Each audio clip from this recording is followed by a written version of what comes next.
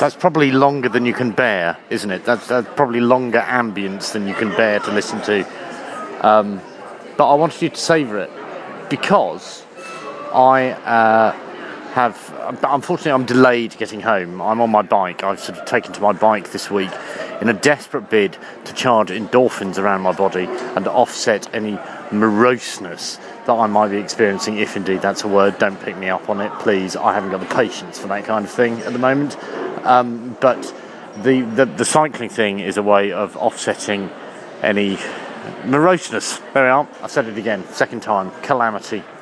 But unfortunately, this evening, I'm at Charing Cross, or I was at Charing Cross at sort of 6:15, and realised to my horror that I couldn't get home, and I really, really wanted to get home. So consequently, I thought, oh well, it's a lovely evening. I'll go over to the festival hall. Something drew me over to the festival hall.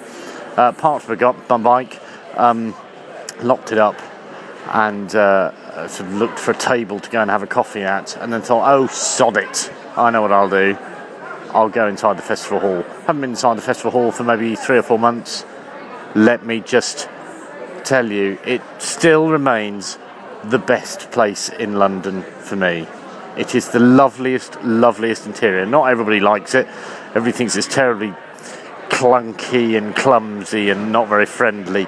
But it has the loveliest vibe. It's a concert hall, first and foremost, and yet there are more people here now than I've ever seen before, and the concert doesn't start for another, I would have thought, another hour.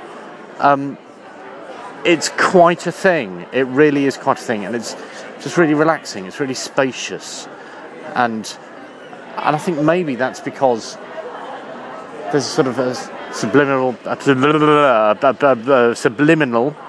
I hope that's right, message, which is you don't have to be coming to a concert to come here.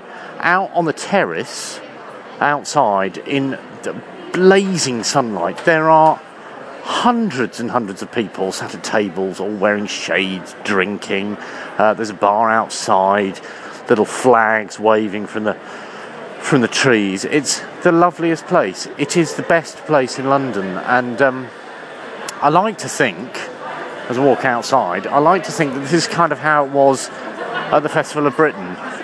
I don't know whether that's nostalgia. Oh my God, it's really noisy out here. Really noisy out here. And outside, there's a sort of a water fountain thing, which I've never seen before. That's lovely. It's great. It is the perfect way to finish what really and truly has been quite a miserable week. And I really hope to God that it doesn't get any worse, because I am really running out of patience.